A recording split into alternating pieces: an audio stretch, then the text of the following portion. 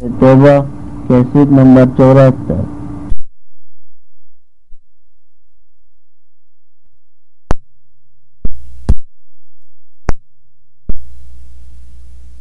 سيدنا محمد وعلى آله وأصحابه أجمعين.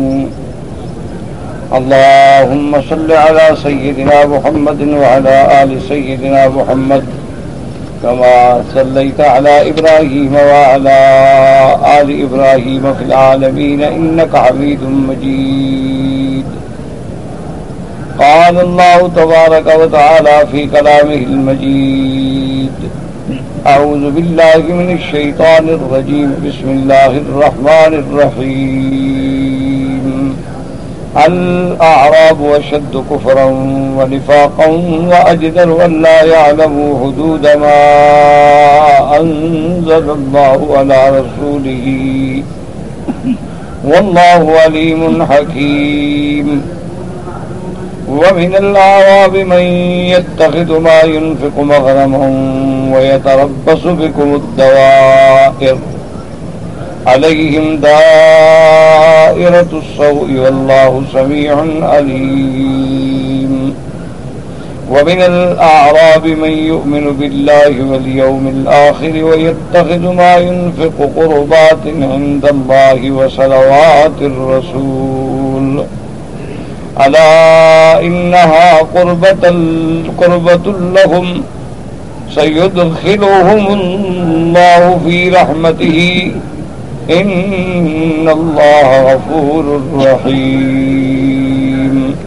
قال المؤلف والمفسر رحمه الله تعالى: أدام النفع بعلومه وعلومكم في الدارين آمين. إلى أن قال: حديث الأعرابي في تقبيل الولد. قال حديث مسلم: حدثنا أبو بكر بن أبي شيبة وأبو قريب قال حدثنا أبو أسامة وابن نمير عن هشام النبي عن عائشة رضي الله تعالى عنها قالت: قدم ناس من الأعراب على رسول الله صلى الله عليه وسلم فقالوا: وتقبلون صبيانكم؟ قالوا: نعم. قالوا: لكننا والله ما نقبل. وقال رسول الله صلى الله عليه وسلم: وأملك إن كان الله نزع منكم الرحمة. وقال ابن نمير: من قلبك الرحمة.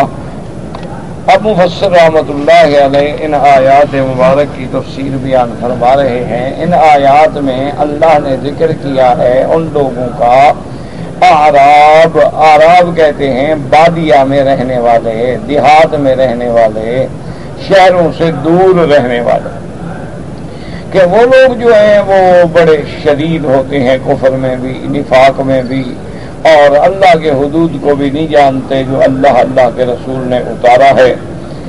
اچھا، ان اعراب میں سے بعض تو ایسے ہوتے ہیں کہ جو اللہ کے راستے میں اگر دینا پڑے تو جرمانہ سمجھتے ہیں. اب یتربص بکم الدوائر، اس انتظار میں رہتے ہیں کہ تم پہ کب مصیبت پڑے، تم پہ کب مصیبت کا وقت آئے. لیکن اللہ نے فرمایا: علیہم دائرۃ السوء، انہی پر ہوں ساری مصیبتیں ہیں. اللہ تبارک و تعالیٰ سننے والے ہیں، جاننے والے. ہاں، بعض اعراب ایسے بھی ہیں جو اللہ پر ایمان لائے، آخرت پر ایمان لائے، اور جو کچھ اللہ کے راستے میں خرچ کرتے ہیں اس کو اللہ کی رضا کے لیے، تقرب کے لیے خرچ کرتے ہیں، حضور صلی اللہ علیہ وسلم کی رضا کے لیے. ہاں، باقی ان کا یہ ایمان کے ساتھ خرچ کرنا جو ہے یہ ان کے لیے باعث قربت ہے، اور ان قریب ان کو اللہ اپنی رحمت سے جنتوں میں داخل فرمائیں گے، اپنی رحمت میں داخل فرمائیں گے. اللہ بخشنے والے بھی ہیں، مہربان بھی ہیں. تو اعراب میں بھی قسمیں ہیں، بعض قسمیں تو شدید ہیں کفر و نفاق میں، لیکن بعض لوگ جو ہیں ان میں بھی ایمان والے ہیں جو اللہ کے رسول پر ایمان لائے. لیکن مجموعی طور پہ جیسے کہ حضور صلی اللہ علیہ وسلم نے فرمایا کہ جو لوگ بھی بادیہ میں رہتے ہیں، یعنی تمدن سے، تعلیم سے، شہروں سے دور ہوتے ہیں، ان کی طبیعت میں قدرتی طور پہ شدت ہوتی ہے، ان کی طبیعت میں قدرتی طور پہ سختی ہوتی ہے اور جفا ہوتی ہے. اسی لیے اس حدیث مبارک میں آتا ہے کہ بی بی عائشہ رضی اللہ تعالی عنہا فرماتی ہیں: قادم ناس من الاعراب علی رسول اللہ صلی اللہ علیہ وسلم، اعراب سے کچھ لوگ جو ہیں وہ حضور صلی اللہ علیہ وسلم کی خدمت میں آئے اور انہوں نے دیکھا کہ صحابہ جو ہیں وہ اپنا باقاعدہ اپنے بچوں کو پیار کرتے ہیں، تو وہ ان کو کہنے لگے کہ اتقبلون صبیانکم، یعنی حیران ہو کے بطور حمزہ استفہام کہ اچھا تم اپنے بچوں کو پیار کرتے ہو؟ تو انہوں نے کہا کہ ہاں ہم تو بچوں کو پیار کرتے ہیں، محبت کرتے ہیں۔ کہنے لگا اللہ لکنہ ما نقبل، ہم تو کبھی اپنے بچوں کو بوسہ نہیں دیتے کہ بچوں کو پیار کریں اور بچوں کو بوسہ دیں گے، کیا مطلب ہوا؟ تو حضور صلی اللہ علیہ وسلم نے جب دیکھا تو فرمایا کہ وہ عملے کو بھی میں کو اس بات کا مالک ہوں، اللہ اگر تمہارے دلوں سے رحمت چھین لے، اللہ اگر تمہارے دلوں سے شفقت و محبت کو اٹھا لے تو میرے بس میں کیا ہے؟ ورنہ اولاد سے محبت کرنا، بچوں سے شفقت کرنا، یہ تو ایمان کی علامت ہے۔ جیسے کہ حضور صلی اللہ علیہ وسلم نے فرمایا ہے کہ من لم یرحم صغیرنا ولم یوقر کبیرنا فلیس منا، او کما قال النبی صلی اللہ علیہ وسلم، حضور نے فرمایا جو چھوٹے پہ رحم نہ کریں اور جو بڑوں کا احترام نہ کریں، عزت نہ کریں، اس کا میری جماعت سے تعلق نہیں۔ تو حضور صلی اللہ علیہ وسلم نے آداب سکھلائے ہیں کہ اگر کوئی آپ سے چھوٹا ہے تو اس سے شفقت ہونی چاہیے، اور اگر کوئی بڑا ہے تو اس کی توقیر و تعظیم ہونی چاہیے۔ اب بڑے سے کیا مراد ہوتا ہے؟ بعض علماء نے فرمایا کہ کوئی سن میں بڑا ہے، بزرگ ہے، آپ چھوٹے ہیں تو آپ اس کا احترام کریں۔ اسی طرح علماء نے فرمایا کہ وہ علم میں بڑا ہے، اللہ نے اس کو علم عطا فرمایا ہے چاہے وہ عمر میں چھوٹا ہو، جیسے کہ سیدنا ابن عباس رضی اللہ تعالی عنہ، وہ حبر المفسرین ہیں، اللہ نے ان کو قرآن پاک کا خاص فہم عطا فرمائی تھی۔ حضور پاک صلی اللہ علیہ وسلم نے آپ کے لیے دعا کی تھی، تو حضرت امیر المومنین سیدنا عمر ان کو صحابہ سے بھی آگے بٹھاتے، یعنی اصحاب بدر سے بھی آگے بٹھاتے۔ وجہ کیا ہے کہ اللہ نے ان کو قرآن کا علم عطا فرمایا، اللہ تبارک و تعالیٰ نے ان کو شرف عطا فرمایا، اس لیے سیدنا عمر رضی اللہ تعالی عنہ ان کی تقدیم کرتے۔ اور اسی طرح روایات مبارک میں آتا ہے، خود حضرت ابن عباس فرماتے ہیں کہ اگر مجھے کسی صحابی سے، کسی صحابی اہل علم سے کوئی حدیث پوچھنی ہوتی، کوئی مسئلہ سیکھنا ہوتا، کوئی معلومات حدیث کے حاصل کرنے ہوتے، تو حضرت ابن عباس فرماتے ہیں کہ میں اس کے گھر کے دروازے کے باہر جا کے بیٹھ جاتا، اور جب وہ اپنے منشے سے گھر کے باہر آتے اور مجھے دیکھتے، میرے ساتھ بات کرتے، تو پھر میں مسئلہ پوچھتا، اور وہ ہمیشہ ہم سے کہتے کہ یا ابن عم رسول اللہ، حضور صلی اللہ علیہ وسلم کے چچے کے بیٹے ہو، پھر اللہ نے آپ کو اتنا بڑا مرتبہ دیا، یہ آپ نے کیا کیا ہے کہ آپ آگے بیٹھ گئے، دروازہ کھٹکھٹا دیتے، بلا لیتے، آواز دے دیتے، آپ کو تکلیف نہ ہوتی؟ اور فرمایا کہ نہیں، اللہ نے یہی آداب سکھلائے ہیں کہ اللہ کے نبی کے دروازے پہ جاؤ تو بیٹھ جاؤ، آواز نہ لگاؤ جب تک کہ پیغمبر باہر نہ آئے۔ اور علماء جو ہیں یہ ورثۃ الانبیاء ہیں، اللہ کے انبیاء کے علوم کے وارث ہیں، تو ان کو بھی وہی عزت و اکرام دیا جائے جو علم کی عزت و مقام ہے۔ تو اس لیے علماء نے لکھا ہے کہ یہ بھی ضروری ہے۔ اسی لیے ایک روایت مبارک میں آتا ہے کہ حضرت عابد درداء صحابی ہیں رضی اللہ تعالی عنہ، وہ ایک دفعہ حضرت ابو بکر صدیق رضی اللہ تعالی عنہ سے ذرا آگے چل رہے تھے، تو حضور نے منع فرما دیا، آپ نے فرمایا کہ ابو بکر پہ آگے چل رہے ہو جو ساری دنیا میں نبی کے بعد افضل ہے۔ تو اس لیے علماء نے لکھا ہے کہ اللہ نے جن کو علم عطا فرمایا ہے، یا اللہ نے جن کو زہد و تقوی عطا فرمایا ہے، یا اللہ نے جن کو عمر میں بڑا بنایا ہے، تو ان کا احترام جو ہے وہ ہر حال میں ضروری ہے کہ ان کا احترام کیا جائے، ان کی توقیر کی جائے، ان کو عزت دی جائے۔ اور اسی طرح علماء نے لکھا ہے کہ اگر کوئی آدمی اپنے کسی وظیفے میں، اپنے ذکر میں، تلاوت قرآن میں مشغول ہے تو اس کو جا کے ڈسٹرب نہ کریں، اس کو جا کے اب آپ کے السلام علیکم، وہ کیا کرے غریب، اب جواب نہ دے تو کہا جائے، اور اگر جواب دے تو جو کچھ وہ پڑھ ہے اس کا قطع ہو گیا، اس کو بھول گیا، انسان ہے۔ تو اس لیے احکام ہوتے ہیں کہ اگر دیکھو کہ ایک آدمی علیحدہ بیٹھا ہے، کچھ پڑھ رہا ہے، اور منع ہے کہ وہ الگ بیٹھنا چاہتا ہے، تو لہذا جب وہ اپنی بات سے فارغ ہو جائے تو پھر اس کو ادب کے ساتھ بات کریں۔ اور اسی طرح اپنے چھوٹے بچوں پہ شفقت کرنا، یتیموں پہ شفقت کرنا، بلکہ ایک روایت میں یہ بھی آتا ہے کہ ایک آدمی نے پوچھا تھا کہ میرے دل میں رکت نہیں پیدا ہوتی، نرمی نہیں پیدا ہوتی، دل میں سختی بڑی آ گئی ہے، تو اس کو حکم دیا گیا کہ یتیم بچوں کے سروں پہ ہاتھ پھیرا کرو، یتیم بچوں پہ شفقت کیا کرو، تاکہ ان کی شفقت جو ہے تمہاری رکت کا باعث بن جائے گی۔ تو اس لیے اللہ کے نبی نے فرمایا کہ عجیب بات ہے کہ اللہ نے تمہارے دلوں سے رحمت اگر چھین لی ہے تو ہم کیا کر سکتے ہیں، ورنہ اولاد تو حق ہے، بچوں کا تو حق ہوتا ہے۔ حتیٰ کہ جیسے صحیح روایات مبارک میں ہے کہ میرے آقا سرکار دو جہاں رحمت دو عالم سیدنا محمد الرسول اللہ صلی اللہ علیہ وسلم خطبہ پڑھا رہے ہیں، یعنی آپ اندازہ فرمائیں کہ خطبے کا وہی حکم ہے جو نماز کا حکم ہے۔ خطبے میں ہے حضور آپ نے دور سے دیکھا کہ سیدنا حسن اور سیدنا حسین رضی اللہ تعالی عنہما، یہ دونوں بھائی جو تھے چھوٹے چھوٹے تھے، درمیان میں 1 سال کا فرق ہے، 1 سال حضرت حسن بڑے ہیں اور حضرت حسین چھوٹے ہیں۔ یہ دونوں بھائی چلے آ رہے ہیں تو ان کو کپڑا جو ہے وہ پاؤں میں اٹک جائے، وہ کب گرنے لگے پھر سیدھے ہو جائیں پھر گرنے لگے، تو حضور صلی اللہ علیہ وسلم نے خطبہ چھوڑ دیا۔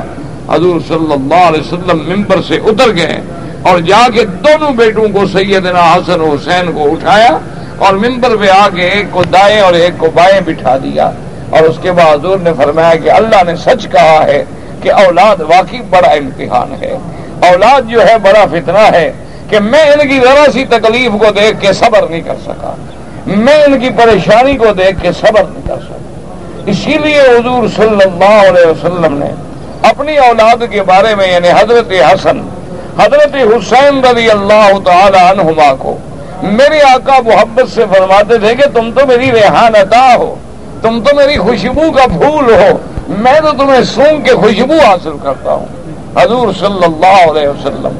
اور اسی طرح میرے محبوب کائنات سیدنا محمد مصطفیٰ صلی اللہ علیہ وسلم نے اپنی بیٹی کو عزت دی، سیدہ فاطمہ الزہرا رضی اللہ تعالی عنہا، کہ اگر بی بی صاحبہ تشریف لے آتی حضور کی خدمت میں ملنے کے لیے تو بی بی عائشہ فرماتی ہیں قام الیہا رسول اللہ، حضور کھڑے ہو جاتے بیٹی کے استقبال کے لیے، فاجلسھا فی مجلسہ، حضور اس کو وہاں بٹھاتے جہاں خود بیٹھے تھے۔ حضور صلی اللہ علیہ وسلم بی بی فاطمہ الزہرا سیدہ فاطمہ الزہرا رضی اللہ تعالی عنہا کو وہاں بٹھاتے جو ان کا مقام ہے۔ اور ایک حدیث میں آتا ہے فقبلھا، حضور صلی اللہ علیہ وسلم اپنی بیٹی کو بوسہ دیتے، اور ایک روایت میں یہ ہے فاخذ بیدھا فقبلھا، حضور اپنی بیٹی کا ہاتھ پکڑ کے ہاتھ کو بوسہ دیتے۔ اتنا شفقت جو ہے، رحمت جو ہے، یہ تعلیم ہے امت محمد مصطفیٰ کے لیے کہ صلی اللہ علیہ وسلم کہ اپنی بیٹیوں سے، اپنی اولادوں سے، اپنے گھر والوں سے، اپنے اساتذہ سے، اپنے بزرگوں سے، اپنے اہل علم سے ادب سیکھیں، تکریم سیکھیں، توقیر سیکھیں۔ اسی لیے ہم نے بہت بڑے اساتذہ میں سے علماء کو دیکھا ہے ماشاءاللہ جو بعد میں مفسر قرآن بنے ہیں کہ ان کے استاد وہاں دور گزرتے تو یہاں کھڑے ہو جاتے، حالانکہ استاد نے دیکھا بھی نہیں ہے، نہ استاد کو نظر آئے ہیں، ان کا میں نے تو استاد کو دیکھ لیا ہے نا، تو میرے لیے ضروری ہے کہ میں ان کی تقریم کروں۔ اسی لیے علماء نے فرمایا کہ کتاب کی بھی تقریم کرو، کہ اگر اللہ کا قرآن ہے تو احترام کرو، اگر حدیث محمد مصطفیٰ صلی اللہ علیہ وسلم کی کتاب ہے تو احترام کرو، کیونکہ اسی ادب کے نام، اسی رحمت کے نام، اسی شفقت کے نام جو ہے وہ دین اسلام ہے۔ اور بعض علماء نے یہ مثال دی ہے کہ تم تو مانگتے ہو کہ یا اللہ ہم پہ رحم کر، تو جب تم اپنے بچوں پہ رحم نہ کرو تو اللہ سے رحم مانگتے ہوئے تمہیں شرم نہیں آتی کہ خدا سے رحمت مانگتے ہو اور تمہارے دل میں رحمت نہیں؟ خدا سے تو مانگتے ہو کہ اللہ مجھے معاف کر دے، لیکن تم اپنے دوست کو، دشمن کو معاف کرنے کے لیے تیار نہیں ہو، تو پھر ایسی کیا معافی مانگنی ہے کہ اللہ سے معافی مانگتے ہو، اللہ سے رحمت مانگتے ہو، اللہ سے چاہتے ہو کہ وہ ہم سے درگزر فرمائیں، لیکن تم بندے ہو کر نہ معافی دیتے ہو، نہ درگزر کرتے ہو، نہ کسی سے شفقت کرتے ہو، تو پھر کس منہ سے اپنے اللہ سے یہ چیزیں مانگتے ہو؟ پہلے اپنے اندر تو وہ چیزیں پیدا کرو۔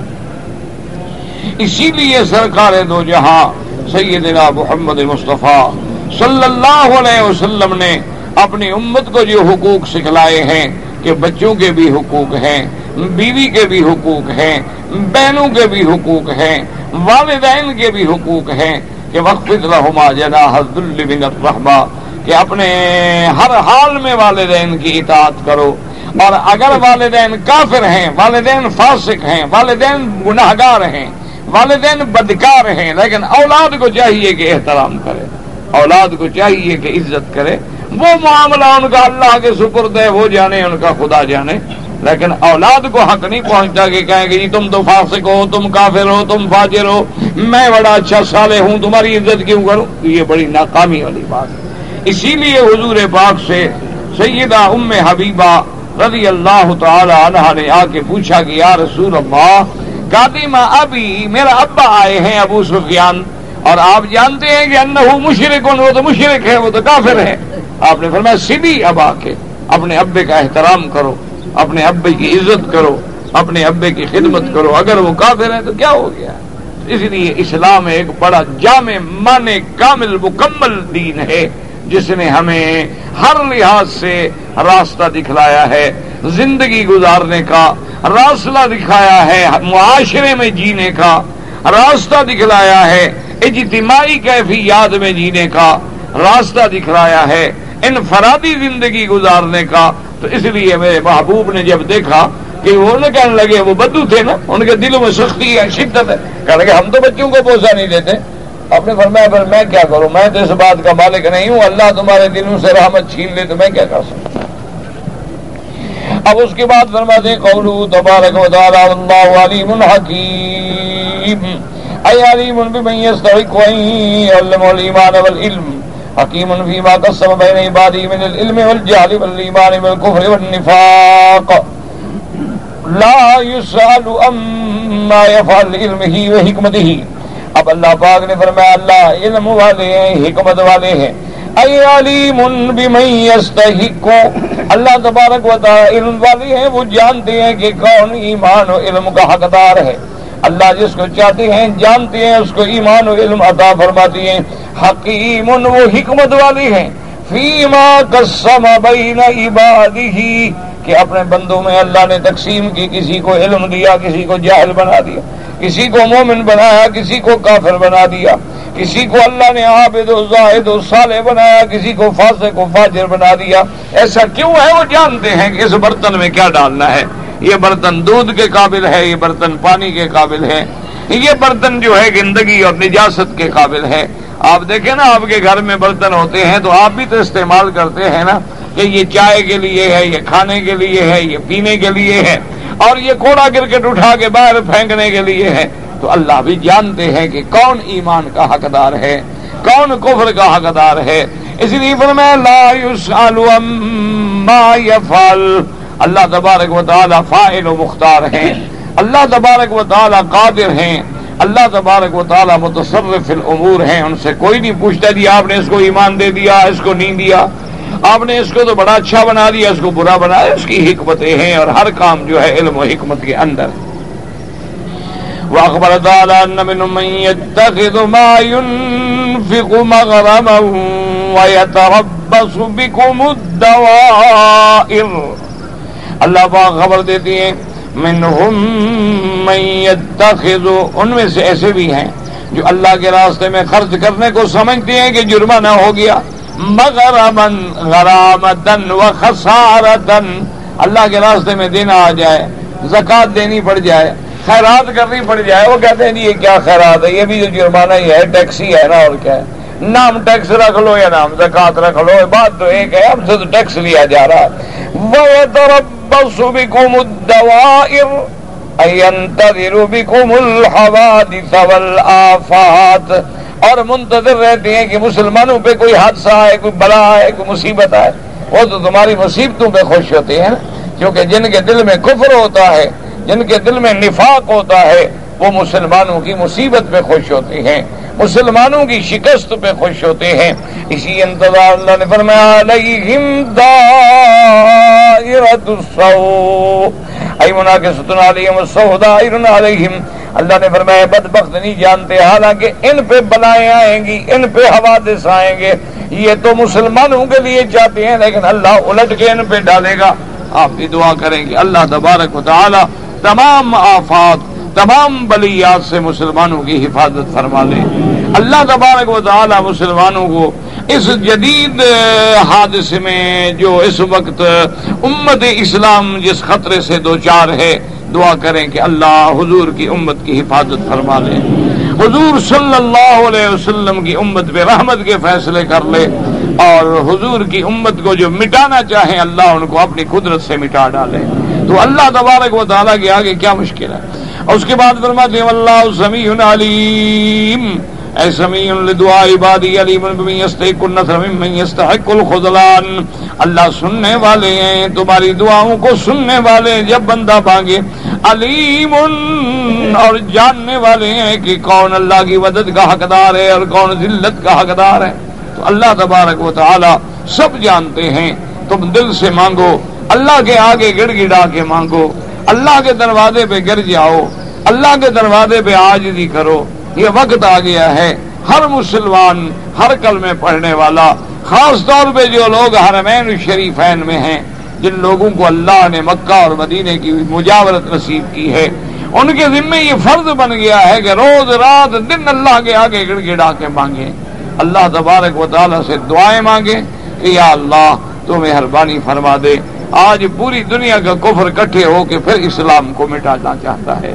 یا الہ العالمین، ہم تو عاجز ہیں، بے سہارا ہیں، اور پھر یہ ہے کہ مجبور ہیں، اور ہمارے پلے میں کچھ بھی نہیں ہے. بالکل وہی کیفیت ہے کہ جب کعبے پہ حملہ ہوا تھا تو عبد المطلب نے بھی یہی کہا تھا، حالانکہ عبد المطلب ابھی ایمان بھی نہیں لے آئے تھے، اور حضور تو ابھی پیدا ہوئے ہیں، ابھی تو قرآن بھی نہیں اترا، نبوت بھی نہیں اتری ہے.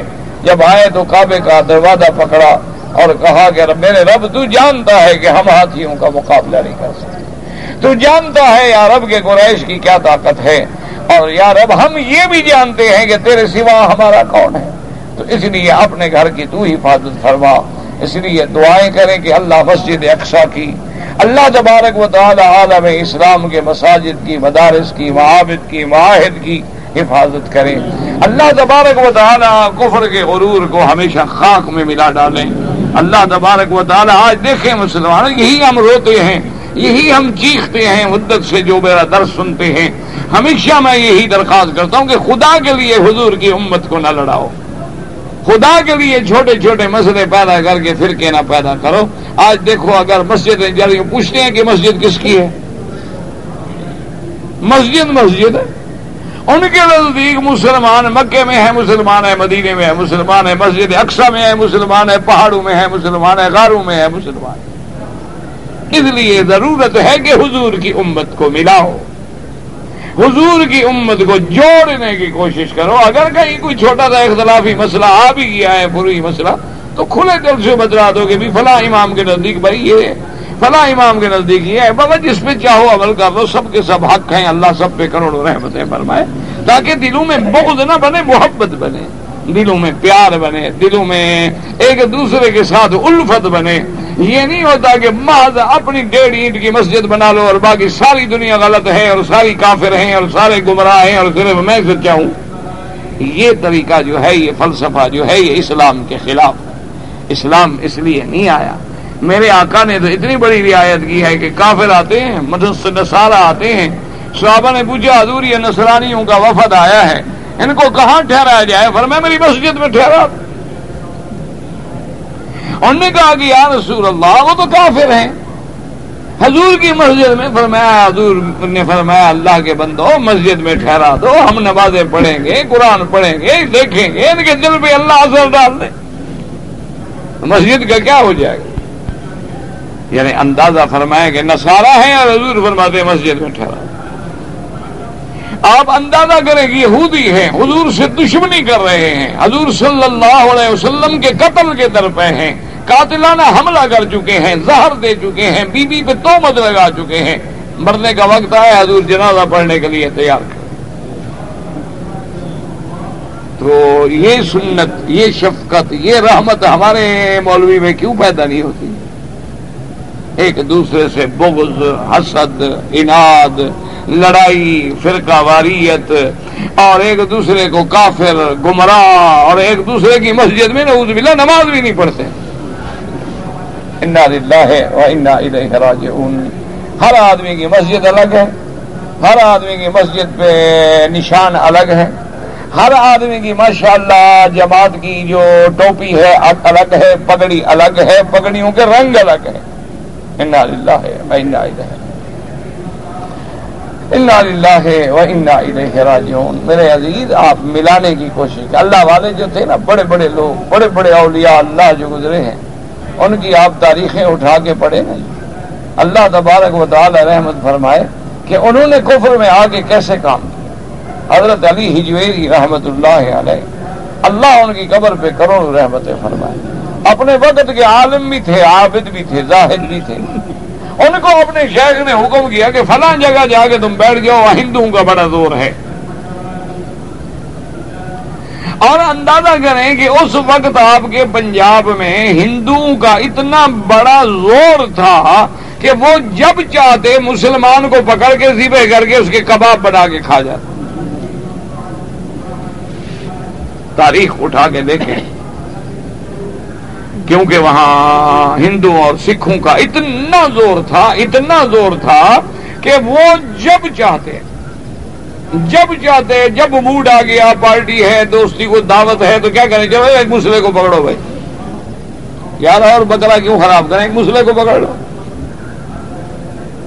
تو وہاں ان کو اپنے شیخ نے حکم دیا کہ اسی جگہ جا کے بیٹھو۔ اور پتہ ہے دوسرا حکم کیا دیا؟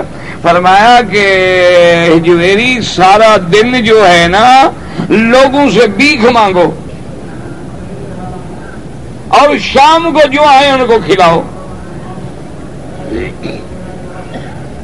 اب حضرت حجویری نے اپنی واقعات میں لکھو، کہتے ہیں میرے لیے تو امتحان ہو گیا، میں نے تو زندگی میں کبھی کسی سے سوال نہیں کیا تھا، اور میرا شیخ کہتا کہ جا کے سارا دن بھیک مانگو۔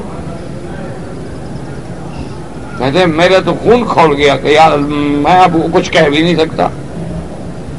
میں سوچ میں گا، انہوں نے کہا کہ کیا سوچ رہے ہو، جاؤ یہ جو میں کہہ رہا ہوں اسی پہ عمل کرو۔ اللہ کی حکمتیں ہوتی ہیں، چونکہ حضرت کو بات سمجھ نہیں آ رہی تھی، حضرت تشریف لے آئے، فرماتے ہیں وہ دن میرے لیے اتنا مصیبت کا تھا کہ میں نے تو کبھی کسی سے پانی بھی نہیں مانگا تھا کہ مجھے پانی پلا دو، اور آج میں بھیک مانگنے کے لیے نکلا ہوں۔ تو کہتے ہیں بڑی مشکل سے میں نے نفس کو کنٹرول کیا، اور بڑی مشکل سے وہ بھیک مانگتا رہا، کسی نے آنا دے دیا، کسی نے پیسہ دے دیا، شام کو اکٹھا کیا، ایک جگہ بیٹھ گیا، جو کچھ ملا ان کو کھلا دیا۔ اب ہر چیز میں حکمت ہوتی ہے، جہاں اللہ تبارک و تعالیٰ نے نور ایمان کی فراست بخشی ہوتی ہے نا جی، ان کا مقصد یہ تھا کہ اگر یہ بیٹھے گا تو یہ نظر میں آ جائے گا، بھیک مانگے گا تو دشمن کی نظر نہیں پڑے گا، چھوڑو یار ایک فقیر ہے بھیک مانگ رہے ہیں، چھوڑو اس میں کیا ہے۔ اور جب یہ ان لوگوں کو شام کو بیٹھ کے کھانا کھلائے گا تو لوگ اکٹھے ہوں گے۔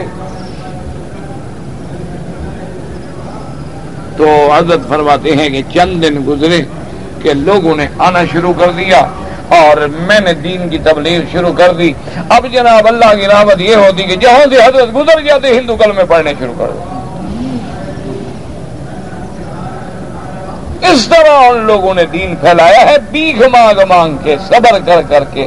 تم کہو بھی ہم گالی دے کے دین پھیلائیں، تو گالیوں سے تو دین نہیں پھیلائیں، اس سے تو دین کو نقصان ہو سکتا ہے، اس سے دین کو فائدہ نہیں ہوتا۔ ہوش سے، صبر سے، برداشت سے کام لے۔ دیکھا نہیں ہے کہ یہاں بلال تڑپ رہا ہے، حضرت عمار کو مارا جا رہا ہے، اور حضور گزرتے ہیں، فرماتے ہیں صبرن آل یاسر، صبرن، صبر کر، صبر، بس صبر کر۔ انبیاء علیہم السلام کے سروں پہ یوزع المنشار علی رؤوسہم، یعنی لوگ آری لے آتے، جیسے لکڑی تم کاٹتے ہو نا، لکڑی وہ آری لے کے سر پہ رکھ دے، اور پیغمبر اللہ کے نبی کو دو ٹکڑے کر دے۔ لیکن اللہ کے نبی صبر، دین کا کام کرنا ہے تو دل بڑا کرو، دین کا کام کرنا ہے تو دلوں میں شفقت پیدا کرو، محبت پیدا کرو، دین کا کام کرنا ہے تو برداشت کرو، دین کا کام کرنا ہے تو پھر حوصلہ پیدا کرو. یہ نہیں کہ لڑائیاں اور ایک دوسرے سے نفرتیں اور فرقہ واریت اور ایک دوسرے پہ کفر کے فتوے اور ایک دوسرے کو گمراہ کہنا، فاسق فاجر فلاں گمراہ، ایک دوسرے کے عیب ڈھونڈ ڈھونڈ کے پیچھے لگنا، یہ مسلمان کی صفت ہے. اللہ سے دعا کریں کہ آج میرا اللہ حضور کی امت پہ بڑا مشکل وقت آ گیا ہے، میرا مولا تو لاج رکھ لے. عمل تو کوئی ہے نہیں جو تیری دربار میں پیش کرے.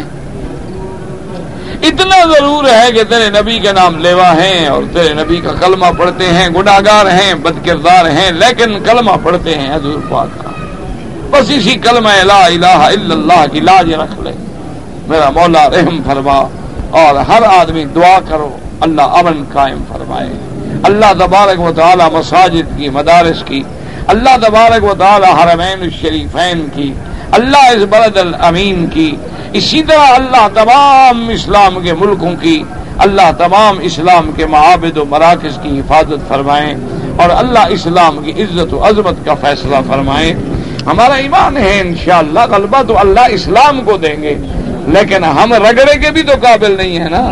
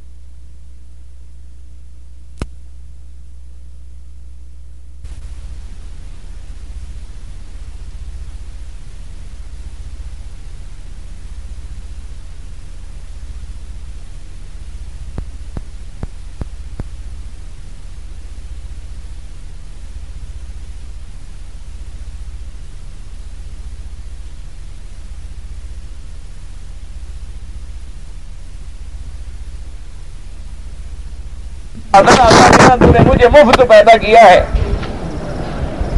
کہنے لگا اللہ میاں خلقتنی مجانا، مفت پیدا کیا، میرے تو کوئی پیسے جیسے نہیں لگے. رزقتنی مجانا، رزق بھی تو نے مفت دے دیا، پانی بھی ملتا ہے، ہوا بھی ملتا ہے، جہاں چلے جاؤ روٹی بھی مل جاتی ہے. اللہ میاں مہربانی کر جنت بھی مفت دے دے، ہم رگڑے کے قابل نہیں ہیں. تو بس یہی دعا مانگا کریں کہ ہم حساب کے قابل نہیں. ہم اس امتحان میں جو رگڑے ہیں نا اس کے قابل. یہ تو ان کے ایمان تھے کہ انگاروں پہ تڑکتے رہے اور احدن احدن احدن کے نعرے لگاتے رہے.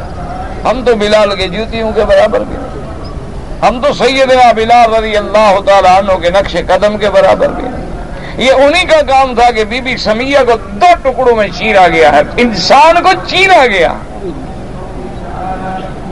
آپ سمجھ سکتے ہیں کہ ایک زندہ انسان کے ٹانگوں میں رسے باندھ کے، اونٹوں کو باندھ کے بھگا کے چیرا جائے اور پھر ابو جہل نے درمیان میں نیزہ مارا بدبخت نے.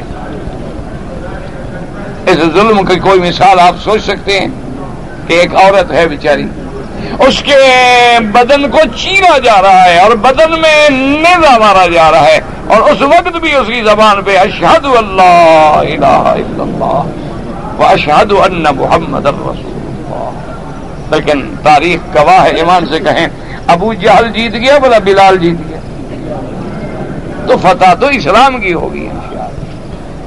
حضرت بلال نے پھر کعبے پہ چڑھ کے اذانیں دی ہیں نا، جس کو پتھر مارتے تھے لوگ، جس کو دیوانہ بنا کے کپڑے گلے میں ڈال کے گھسیٹتے تھے، پاگل ہے، مجنون ہے. حضرت نے فرمایا رفا یا بلال جاؤ آج کعبے کی چھت پہ کھڑے ہو کے اللہ کا نام بلند کر، اور اللہ کے نبی کے. حتیٰ کہ ایک کافر نے دیکھا تھا تو کہنے لگا الحمدللہ اللہ کا شکر ہے میرا باپ مر گیا پہلے. انہوں نے کہا کیوں؟ نے کہا اس کالے کو دیکھتا تو آج مر جاتا، ہارٹ اٹیک ہو جاتا. ایک دوسرا کافر کھڑا تھا، وہ کہنے لگا یار حضور کو بس یہی قضائی ملا تھا، کالا اور بندہ کوئی نہیں ملا، کسی اور کو چڑھا دیتے اذان کے لیے. یعنی جل بھون رہے ہیں لیکن بات نہیں کر سکتے. آج اللہ نے اسلام کو عزت دے دی، اس لیے دعا کریں کہ اللہ پھر اسلام کو غالب کر دے، اللہ تبارک و تعالی اسلام کی عظمت کو بحال کر دے، اور اللہ تبارک و تعالی یہودیت کے فتنے کو ہمیشہ کے لیے نیست و نابود کر دے، اور ان کی سازشوں کو اللہ بے نقاب کر دے۔ یہ ساری یہودیت ہے، صہیونیت ہے، یہ سارے ان کے فتنے ہیں۔ کوئی کلمے پڑھنے والا یہ برداشت نہیں کر سکتا کہ کسی بے گناہ کو مار دے۔ جس کے دل میں ایمان ہے وہ چاہتا ہے کہ جا کے ایک آدمی دکان پہ بیٹھا ہے، دفتر میں بیٹھا ہے، کام کر رہا ہے، اس کا کیا قصور ہے بھائی؟ وہ کوئی جنگ لڑا ہے؟ حضور نے فرمایا جو تلوار پھینک دے امان، دروازہ بند کر دے امان، عورت کو امان، بچوں کو امان۔ حضور نے فرمایا اگر کافروں کا کوئی راہب ہے، کوئی پنڈت ہے، کوئی مولوی ہے، اس کو بھی امان۔ حضور اسلام تو ہمیں یہ سبق دیتا ہے، یہ کام کوئی مسلمان نہیں کرتا، دراصل صہیونیت یہودیت کی سازشیں ہیں جو اسلام کو بدنام کرنا چاہتے ہیں۔ اس لیے دعا کریں کہ اللہ ان کے پردوں کو فاش کر دے، اللہ تبارک و تعالی حقائق کو بے نقاب کر دے، اور اللہ تبارک و تعالی مسلمانوں کی عزت، عصمت، حفظ اور جان مال آبرو کی حفاظت فرما دے۔ اس لیے اللہ فرماتے ہیں یا تربصوا حکم میرے مدنی یہ سوچتے رہتے ہیں کہ تم پہ بلا ہے، بلائیں ان پہ آئیں۔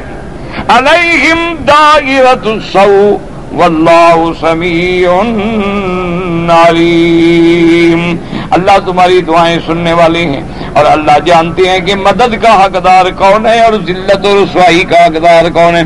اور فرمایا وَمِنَ الْأَعْرَابِ مَن يُؤْمِنُ بِاللَّهِ وَالْيَوْمِ الْآخِرِ وَيَتَّخِذُ مَا يُنْفِقُ قُرُبَاتٍ عِندَ اللَّهِ وَيَتَّخِذُ مَا يُنْفِقُ قُرُبَاتٍ عِندَ اللَّهِ وَصَلَوَاتِ الرَّسُولِ۔ اب مفسرات اعلیٰ القسم الممدوح من الاعراب، یہ اعراب کی وہ قسم ہے جن کی اللہ نے مدح فرمائی، تعریف فرمائی۔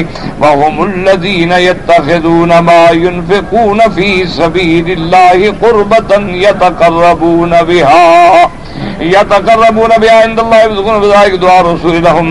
یہ وہ اعراب ہیں جو اللہ پر ایمان لائے، آخرت پر ایمان لائے، اور یہ جو خرچ کرتے ہیں، خیراتیں کرتے ہیں تاکہ اللہ تبارک و تعالی راضی ہو جائے، اللہ کا نبی جو ہے ان کے لیے دعا کر دیں، اللہ کا پیغمبر ان کے لیے دعا فرمائے۔ فرمایا الا انھا قربۃ لہم، اے الا ان ذلک حاصل لہم، ان کو یہ سب کچھ ملے گا ان کی نیت کے مطابق۔ سیدخلہم اللہ فی رحمتہ ان اللہ غفور رحیم، اور اللہ تبارک و تعالیٰ ان کو داخل کریں گے اپنی رحمت میں، کیونکہ اللہ بخشنے والے بھی ہیں، مہربان بھی ہیں۔ دعا فرمائے اللہ ہمیں بھی ہمارے گناہ بھی معاف کر دیں اور اپنی رحمت میں بھی داخل کریں۔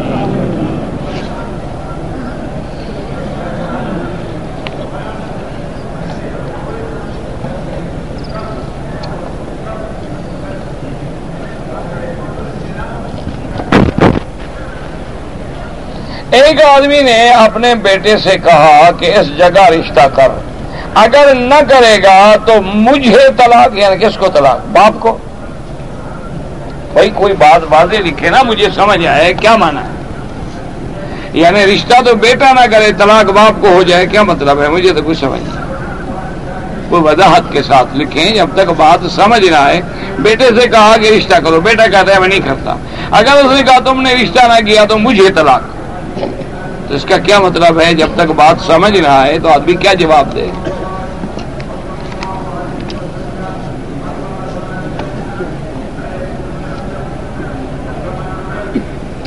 ایک آدمی سے میں نے سنا ہے، ایک مولوی نے تقریر کیا ہے کہ ہم محبت کے عالم میں پتہ نہیں کیا کیا چومتے ہیں، اگر ہم انگوٹھے چومتے ہیں محبت کے عالم میں تو کیا کیا ہو گیا؟ اچھا، محبت کے عالم میں تم جو کچھ بیوی سے کر سکتے ہو ماں سے کرو گے؟ کیوں؟ محبت کا عالم، جو مرضی ہے کرو، کوئی عقل کرو۔ اور حضور کی محبت کا عالم یہ ہے، معنی ہی محبت کا اتباع ہے، اتباع، کہ اگر حضور سے محبت ہے تو اتباع کرو، اطاعت کرو، فرما برداری کرو، دین مکمل ہو گیا، دین کامل ہو گیا۔ حضور نے فرمایا ترکتکم علی البیضاء لیلھا کنہارھا، میری امت میں تمہیں چمکتی ہوئی روشن شریعت دے کے جا رہا ہوں، جس کی رات بھی ایسے روشن ہے جیسے دن روشن ہوتا ہے۔ تو ایسی چمکتی ہوئی شریعت میں جب حضور نے ہمیں بتلا دیا کہ میرا نام جب سنو تو درود پڑھو، اللہم صلی علی محمد وعلی آل محمد وبارک وسلم۔ اگر انگوٹھے چومنے کا حکم ہوتا حضور فرما دیتے کہ جب میرا نام آئے انگوٹھے چوما کرو۔ اللہ قرآن میں فرما دیتے کہ یا ایھا الذین آمنو، اے ایمان والو کہ جب حضور کا نام آئے تو انگوٹھے چوما کرو۔ اللہ نے فرمایا صلو علیہ وسلموا تسلیما، کہ میرے مدنی پہ سلام بھیجا کرو، میرے مدنی پہ درود بھیجا کرو۔ یہ انگوٹھے چومنے کا حکم نہ خدا نے دیا ہے، نہ رسول نے دیا، نہ صحابہ نے دیا ہے، نہ اجماع امت ہے اس پہ، نہ سلف صالحین سے ثابت ہے۔ یہ تو خالص بدعت ہے، اور ہر بدعت جو ہے گمراہی ہے، اور ہر گمراہی کا ٹھکانہ جہنم ہے۔ یہ دلیل ہوتی ہے جی محبت میں پتہ نہیں جی کیا کیا چومتے ہیں، یہ کوئی دلیل ہے؟ کوئی عقل کی بات کرو۔ پھر تو جو مرضی ہے محبت میں کھلی چھٹی دے دو ہر چیز کی۔ جی ہم محبت میں ہیں جی نماز پڑھنے کی کیا ضرورت؟ ہم جناب محبت میں ہیں، بس محبت میں ہیں، کیا مانا ہے محبت؟ اب دیکھو خدا کا کعبہ ہے، اس کے ایک جانب کو ہم جا کے بوسہ دیتے ہیں، دوسرے کونے پہ ہاتھ لگاتے ہیں، دو کونے چھوڑ دیتے ہیں، ان سے جھگڑا ہے؟ یعنی یہ دو کونے جو ہے یہ اللہ کے کعبے کے نہیں ہیں، ان سے کیا جھگڑا ہے؟ اصل وجہ کیا ہے کہ حکم نبی پاک ایسا ہے کہ میرے محبوب نے جہاں بوسہ دیا وہاں بوسہ دینا سنت ہے، اور جہاں ہاتھ لگایا وہاں ہاتھ لگانا سنت ہے، اور جن دو کونوں کو حضور نے چھوڑ دیا وہاں ان کو چھوڑ دینا سنت ہے۔ ہم تو تابع ہیں حضور صلی اللہ علیہ وسلم۔ اب دیکھو مثال ہے میرے عزیز کہ صفا مروہ دوڑتے ہیں، آپ کہاں سے شروع کرتے ہیں؟ صفا سے۔ ختم کہاں کرتے ہو؟ مروہ پہ۔ کتنے چکر کرتے ہو؟ 7۔ اچھا اگر کوئی مروہ سے صفا شروع کر لے، کوئی فاصلے میں فرق آ جائے گا؟ نہ، کوئی میٹر کا فرق پڑ جائے گا، کم ہو جائے گا، فاصلہ ایک ہوئے گا نہیں ہے۔ لیکن اگر مروہ سے دوڑے 7 چکر بھی پورے کر دیں، اللہ کا حکم ہے نہ دوبارہ دوڑو، کیونکہ میں نے حکم دیا، میرے نبی نے صفا سے شروع کیا، تم نے الٹ کیوں کیا؟ حالانکہ وہ صفا دوڑا ہے غریب، اس نے چکر بھی 7 لگائے ہیں، لیکن اس نے حضور کی اتباع نہیں کی تو محروم چلا گیا۔ یہ دین اس طرح ثابت نہیں ہوتا کہ جناب اگر محبت میں ہم کر لیں، اگر محبت میں آج تم عشاء کی نماز 6 رکعت پڑھ لو تو اللہ قبول کریں گے؟ ہاں جی، اگر آپ کا محبت ہو جائے، کہیں گے آج مجھے نماز سے حضرت بڑی محبت آئی ہوئی ہے، آج میرا دل لگ رہا ہے نماز میں، لوگ امام پڑھے گا 4 میں کھڑے ہو کے باقی 2 رکعت 6 رکعت پڑھو، تو نماز قبول ہو جائے گی یا گناہ ہوگا؟ اس لیے مسئلے گھڑے نہ کرو اپنے گھر سے۔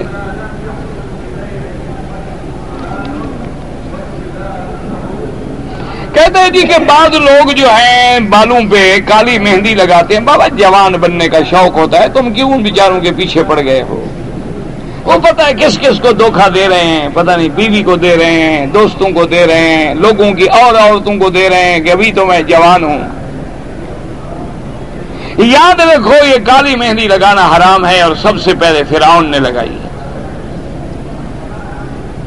اگر شوق بھی ہے تو کالی کے علاوہ کوئی اور رنگ لگاؤ۔ حضور کا حکم ہے کہ غیر الشیب ولو بشیء، کہ اپنی سفیدی کو بدلو لیکن کسی چیز کے ساتھ۔ تو حدیث میں ایک آتا ہے الحناء والکتم، کہ مہندی اور کتم، کتم کہتی ہیں جس کو آپ کہتے ہیں نا وسمہ، آپ اردو میں کہتے ہیں وسمہ، تو مہندی کو اور اس کو ملا کے کرو نا تو حدیث پہ بھی عمل ہو جائے، اور بال بھی تمہارے ایسے خوبصورت لگیں گے لوگ حیران ہو جائیں گے دیکھ، سنت پہ بھی ہو جائے عمل۔ اچھا نسخہ بھی میں تمہیں سمجھا دوں کہ وسم کیا ہے۔ وسم کہتے ہیں نیل کے پودے کے پتے، یہ نیل نہیں ہوتا جو کپڑوں کو دیتے ہو، نیل نیلا جس کو کہتی ہے، نیل آج کل تو وہ بنے ہوتے ہیں نا ٹکیاں سی، یہ اصل میں اس کا پودا ہوتا ہے اتنا سا، اس کے پتے ہوتے ہیں، یہ پھر وہاں سے نیل بنایا جاتا ہے حوضوں میں۔ تو یہ نیل کے پتے لے کے سائے میں خشک کر لیں، دھوپ میں نہیں، سائے میں ان کو خشک کر لیں، مثلا 2 کلو 3 کلو ہو گیا، ان کو اتنی مہندی میں ملا دے، سبحان اللہ، پھر دیکھیں کیسا خوبصورت رنگ آتا ہے، اور سنت بھی پوری ہو جائے، حضور کا فرمان بھی پورا ہو جائے، اور تمہارے بال بھی اچھے لگیں، تم نوجوان بھی نظر آؤ گے انشاءاللہ۔ کوئی ایسی بات نہیں ہے۔ بہرحال مہندی لگا سکتے ہو، براؤن یا اور کوئی کلر لگا سکتے ہو، لیکن خالص سیاہ جو ہے وہ نہ لگاؤ، وہ منع ہے۔ اچھا ویسے بھی یاد رکھو کہ خالص سیاہ کوئی اچھا بھی نہیں لگتا۔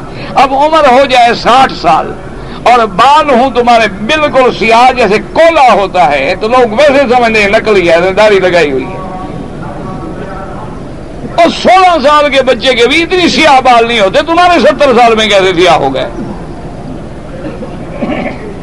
یہ ویسے بھی آدمی مذاق بنتا ہے، لوگ دیکھتے ہیں اور کہتے ہیں پتہ نہیں ابھی اس نے، وہ ایک مسئلہ مشہور ہے کہ ایک کوئی پتہ نہیں بھنگی شنگی قسم کا کوئی نشئی آدمی تھا، بیوی اس کو روز تنگ کرتی کہ خدا کے بندے کچھ تو شرم کرو، ہمیشہ بھنگ میں پڑے رہتے ہو، کبھی تو نماز پڑھ لیا کرو، رمضان کا مہینہ ہے، کچھ خدا کا شرم کرو، حیا کرو کچھ۔ اچھا وہ ایک دن رات کو اس کو بھی خیال آ گیا، اس نے کہا چھوڑ یار، روز بیوی تنگ کرتی ہے، آج ساری کا وقت ہے، آج ہم بھی نماز پڑھتے ہیں۔ اس زمانے میں یہ لائٹیں شیٹیں بجلیاں تو تھی نہیں، ہوتے تو دیے شیے ہوتے تھے۔ اس نے وضو کیا اور جا کے جناب نماز پڑھنی شروع کی، اور آگے توا پڑا ہوا تھا، تو ہاتھ جو لگا توے کو دعا جو مانگی اور ساری سیاہی آ گئی۔ اب جب صبح ہوا تو بیوی نے پوچھا کہ یہ تمہارے چہرے پہ کیا ہے؟ اس نے کہا کیوں؟ انہوں نے کہا ہے کیا اللہ کے بندے؟ اس نے کہا نماز پڑھیے، نور ہے اور کیا؟ انہوں نے کہا اگر نور کالا ہے پھر تو سارا تیرے منہ پہ ہے، اور اگر نور روشن ہوتا ہے تو پھر تو نے کوئی منہ کالا کیا ہوا ہے۔ پھر راز کھلا کہ حضرت نے توے پہ ہاتھ مارا تھا، نشئی تھا، اس کو کیا پتا توا ہے کیا بلا ہے، وہ اپنا جناب نماز پڑھتا ہے۔ تم ایسا نہ کرو، منہ کالا کرنے کا بھی کوئی طریقہ ہوتا ہے، یہ نہیں ہوتا کہ ہر عمر میں کالا خطاب لگا کے۔ اچھا باقی یہ ہے کہ لوگ تو دھوکہ کھائیں گے نہیں۔ اچھا بیوی ویسے جانتی ہے تمہاری مردانگی، تمہاری طاقت، تمہاری قوت، تمہارا شباب، تو دھوکہ کس کو دے رہے ہو؟ اس لیے وہ کرو جو اچھا، وہ اگر تمہیں حدیث کا عمل مل جائے نا پھر مجھے بھی دینا، اگر وہ چیز مل جائے۔ مجھے تو نہیں ملی، سچی بات۔ اصل میں آپ کے ملک میں پاکستان میں بہت ہے، لیکن ہم تو جاتے ہیں نا 2 دن، ایک دن کبھی 1 گھنٹہ ادھر اور 2 گھنٹے ادھر، ادھر ڈوبے ادھر نکلے، ادھر ڈوبے ادھر نکلے، نہ کسی کو مل سکتے ہیں نہ اپنے گھر کا کوئی کام کر سکتے ہیں۔ بس یہ ایک ہوتا ہے کہ گئے تھے، مدرسہ دیکھا ہے، شکر ہے بس۔ اچھا جی، اپنے بال منڈانے سے پہلے اگر ایک آدمی نے دوسرے کے بال تو سمجھ لیں مسئلہ، اگر 2 دوست ہیں عمرہ کر رہے ہیں اور دونوں نے طواف کر لیا ہے، دونوں نے صفا مروہ دوڑ لی ہے، اب صرف بال کٹوانے ہیں، وہ ایک دوسرے کے بال کاٹیں کوئی دم نہیں، اگر اپنے بھی کاٹ لیں سیفٹی پھیر لیں کوئی دم نہیں۔ ہاں اگر ایک نے صفا مروہ نہیں دوڑی ابھی اور ایک دوڑ چکا ہے پھر دم پڑ جائے گی، کیونکہ ایک تو ابھی عمرہ پورا نہیں کیا نا اس نے۔ مسئلہ سمجھا کرو، یاد بھی رکھا کرو۔ بارش میں لوگ حتیم میں جا کے لڑتے ہیں، یہ اچھی بات نہیں، ویسے بارش رحمت ہے، اللہ کی رحمت ہے۔ وَنَزَّلْنَا مِنَ السَّمَاءِ مَاءً مُبَارَكًا، جب بارش آتی میرے بدنی پاک کپڑا اتار کے باہر کھڑے ہو جاتے، فرماتے میرے اللہ کے سے ابھی ابھی آ رہا ہے نا یہ پانی، تو اپنے بدن پہ حضور لیتے تھے، وہ تو سنت ہے، لیکن حتیم میں لڑنا، میزاب رحمت کے نیچے لڑنا، اور خاص طور پہ میری بہنیں اور میری بیٹیاں اور عورتیں آ کے لڑنا، اور پھر پانی میں ماشاءاللہ، اور میری بیٹیوں نے چونکہ کپڑے بھی بہت موٹے پہنے ہوئے ہوتے ہیں ماشاءاللہ، جب پانی پڑ جاتا ہے تو اللہ کی رحمت سے پورا بدن ایسے نظر آتا ہے جیسے بغیر کپڑے کے کھڑی ہو، اللہ کے کعبے میں بھی اس کو شرم نہیں آتا۔ انا للہ و انا الیہ راجعون۔ بس دعا کیا کرو یار، ہم تو روتے رہتے ہیں اللہ کے آگے اور کچھ نہیں کر سکتے۔ اگر مکہ مکرمہ میں اللہ ہمیں بیت اللہ میں لے آئے تو قرآن پڑھنے میں زیادہ ثواب ہے یا طواف کرنے میں؟ طواف کرنے میں زیادہ ثواب ہے، کیونکہ قرآن تو آپ ہر جگہ پڑھ سکتے ہیں، طواف تو ہر جگہ نہیں کر سکتے۔ یہ نفلی عبادات میں مکے میں سب سے افضل عبادت جو ہے وہ طواف ہے۔ ہمت کیا کرو اللہ کے بندے، طواف کرو اللہ کے آگے۔ ایک آدمی ہے پریشان ہے، اللہ اس کی پریشانیاں دور فرمائے، اس کے بچوں کی پریشانیاں، اقامے کی پریشانیاں، دعا کریں اللہ سب کی پریشانیاں دور فرمائے۔ میں کہتا ہے غریب آدمی ہوں، میرے پاس لڑکیاں ہیں، رشتے آتے ہیں، لیکن میں غریب ہوں، کیونکہ لوگ جہیز مانگتے ہیں۔ اب میرے بھائی اللہ سے مانگیں اور آپ بھی غریب کو رشتہ دیں۔ تم بھی تو بڑا گھر نہ دیکھو نا، تم جب بڑا گھر دیکھو گے وہ تو جہیز مانگیں گے، جب تم اپنے سے بھی اور نیچے والے غریب کو رشتہ دو گے وہ کیا مانگے گا؟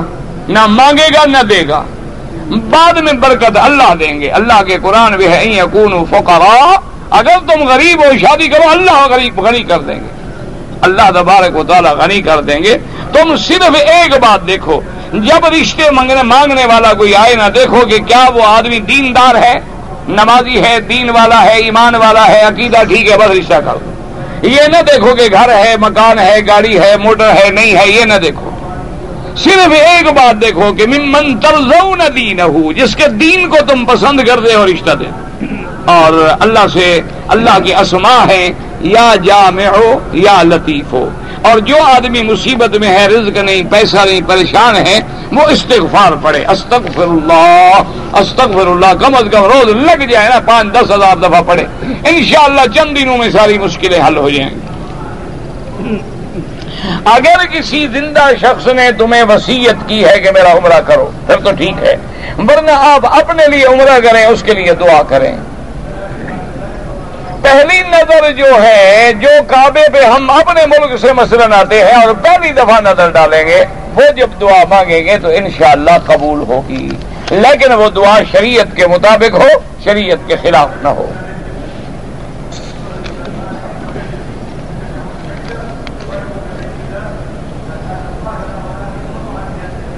حضور سرکار دو عالم سیدنا محمد مصطفیٰ صلی اللہ علیہ وسلم جو ہیں وہ نبوت سے پہلے غار حرا میں تشریف لے جاتے تھے، بالکل عبادت کے لیے۔ اللہ کے نبی، اللہ کے پیغمبر جو ہیں ملت ابراہیم پہ تھے، اور حضور کو حدیث میں باقاعدہ موجود ہے یتحنث، عبادت فرماتے تھے غار حرا میں۔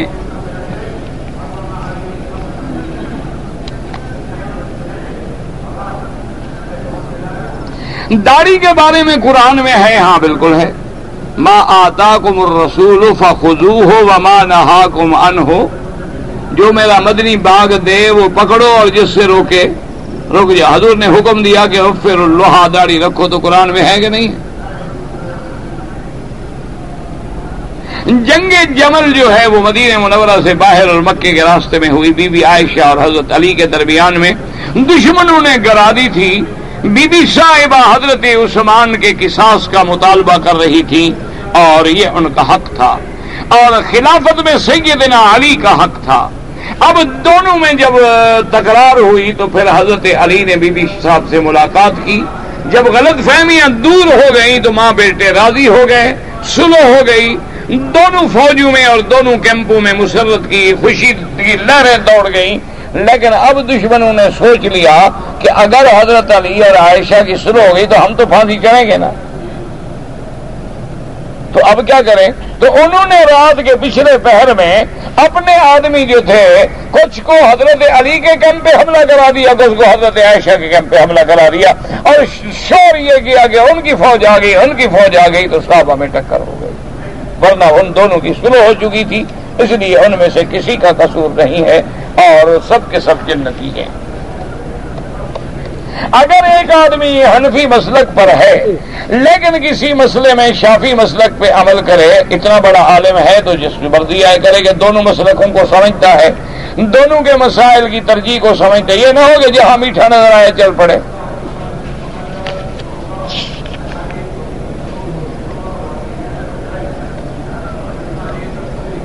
اگر کوئی آدمی اپنی بیوی کو وزٹ ویزے پہ بلائے، عمرہ کرے، حج کر سکتی ہے، بالکل کر سکتی ہے، باقی قانون جانے تم جانو، شریعت میں کر سکتی ہے۔ اگر داڑھی ایک مشت سے چھوٹی ہے تو گناہ ہے۔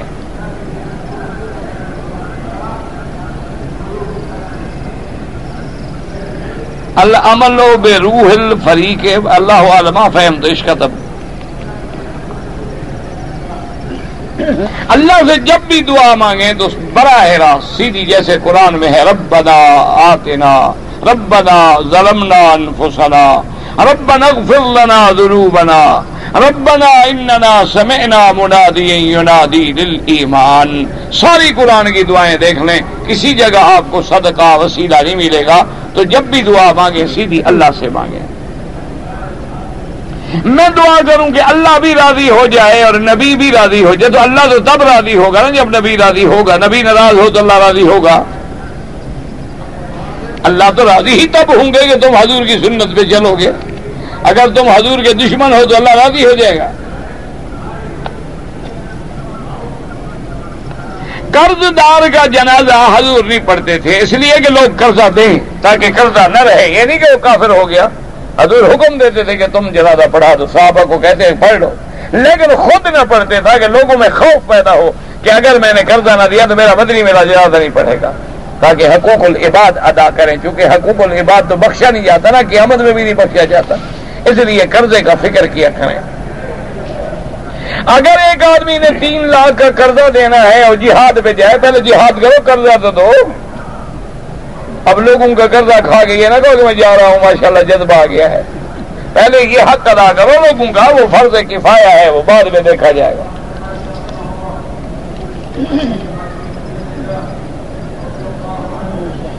مغرب میں جو نماز پڑھائے، ہاں جی نماز پڑھائے، امام صاحب کا اور فضیلت الشیخ عبد الرحمن السدیس ہیں جن نے پڑھایا ہے ماشاءاللہ.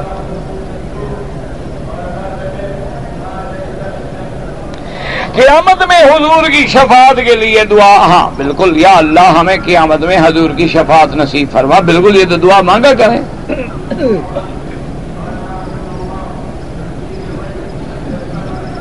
حوض کوثر نصیب فرما، بالکل یہ سب جائز ہے. اگر حنفی مسلک کے مطابق جو لوگ 3 وتر پڑھتے ہیں ایک سلام کے ساتھ، بالکل حدیث میں موجود ہے کہ وتر کی نماز ایسے ہے جیسے مغرب کی نماز. فرمایا وہ دن کا وتر ہے، یہ رات کا وتر ہے. اگر زمزم کے پانی میں دوسرا پانی ڈال دیں کوئی حرج نہیں، لیکن لوگوں کو دھوکہ نہ دینا، بتا دینا کہ اس میں پانی ملایا ہوا ہے. ہاں یہاں سے لے جاؤ 1 کلو پانی زمزم کا، وہاں جا کے کنویں میں ڈال دو اور بھر بھر کے پلاتے رہو، سب زمزم پلا رہا ہوں. جھوٹ نہ بولنا، کہہ دینا کہ زمزم تو میں لایا تھا 10 لیٹر، باقی 200 لیٹر پانی میں نے گھر سے ڈالا ہے. انشاءاللہ آپ کو مسئلہ بھی بتا دیں گے وہیں بیٹھ کے. تو جتنا تھوڑا تھوڑا پلا دے ان کو اللہ کے بندے، ویسے پانی ملانا میں کوئی حرج نہیں ہوتا. اگر ایک آدمی کے 6 یا 8 بچے بچیاں ہیں، اس کو عقیقے کا مسئلہ معلوم نہیں تھا تو کوئی حرج نہیں ہوا تو نہیں ہوا، اس کا وقت گزر گیا ہے، اب نہیں ہوگا. عقیقہ ہوتا ہے بچے کے یا بچی کے پیدا ہونے کے 7 دن بعد یا 14 دن بعد. اگر ہو گیا الحمدللہ، نہیں ہوا تو کوئی بات نہیں، سنت ہے، ثواب نہیں ملا اور کوئی گناہ نہیں، کوئی جرمانہ نہیں، کوئی بچے کے نصیب پہ فرق نہیں.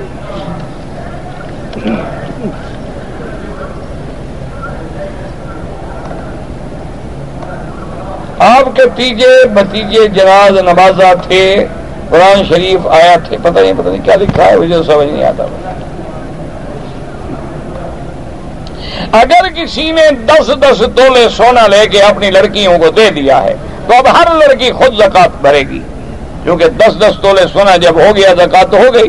7.25 تولے سونا جب ہو جائے تو زکات ہو جاتی ہے. صرف امام احمد بن حنبل رحمۃ اللہ علیہ کے نزدیک جو پہننے کا زیور ہے اس پہ زکات نہیں ہوتی، لیکن امام ابو حنیفہ رحمۃ اللہ علیہ کے نزدیک زکات ضروری ہے. واللہ آنا معافی معلوم، میں نے ایسے کہہ دیا تو کہہ دیا، استغفار کرو، آئندہ نہ جھوٹی قسم کھایا کرو. میں سرما لگانا چاہتا ہوں، سنت بھی ہے، فائدہ بھی ہے، لیکن میں یہ لگاتا ہوں تو میری آنکھیں سرخ ہو جائے. سرما غلط ہوگا، کوئی صحیح سرما لو نا جا کے. تم نے بازار سے لیا ہوگا نا وہ 2 ریال والا، تو کیسے صحیح ہو سکتا ہے؟ جتنا گول ڈالو گے اتنا میٹھا ہوگا. صحیح سرما اس زمانے میں اگر اس کی اتنی شیشی 10 ریال 20 ریال میں بھی مل جائے تو شکر کرو. یا خود لے لو اسمت کا پتھر اور اس کو گلاب میں کھرل کرو، لیکن کھرل بھی اس کھرل میں کرو جو سنگ ساماک کا ہو یا کسوٹی کا ہو. یہ نہ ہو کہ سرمے کے ساتھ وہ کھرل کا پتھر بھی ملتا رہے، پھر کہو یہ سرما نقصان دیتا ہے.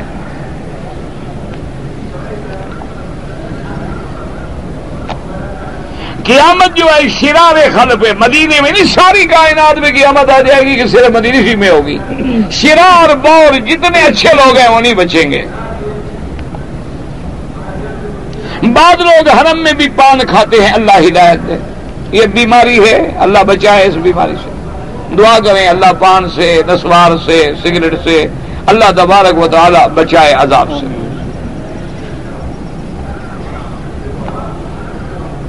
حضور صلی اللہ علیہ وسلم کے روضہ مبارک میں جب جائیں تو لمبی دیر سلام پڑھنا نہیں، اختصار سے. حدیث میں آتا ہے کہ صحابہ جب پڑھتے تھے تو بس اتنا الصلاۃ والسلام علیک یا رسول اللہ، الصلاۃ والسلام علیک یا حبیب اللہ، الصلاۃ والسلام علیک یا خیر خلق، بس، اور اس کے بعد چلے جائیں.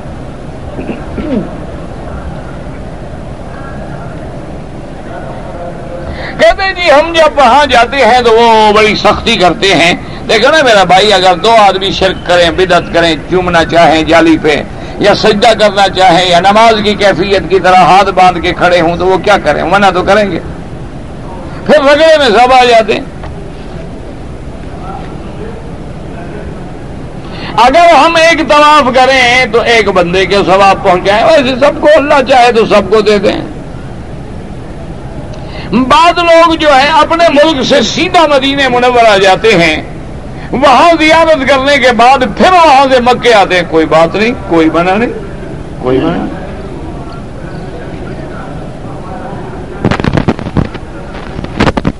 اگر ایک آدمی نے عصر کی نماز کے بعد طواف کیا ہے اور اس نے 2 رکعت طواف کی نہیں پڑھی اور جا کے صفا مروہ دوڑا، کوئی حرج نہیں، بعد میں پڑھ لے 2 رکعت. اگر ایک آدمی فرض نماز میں اس کی ریح خارج ہو جائے، وضو ٹوٹ گیا، نماز چھوڑ دے. بغیر وضو کے نماز کیسے ادا ہو جائے گی؟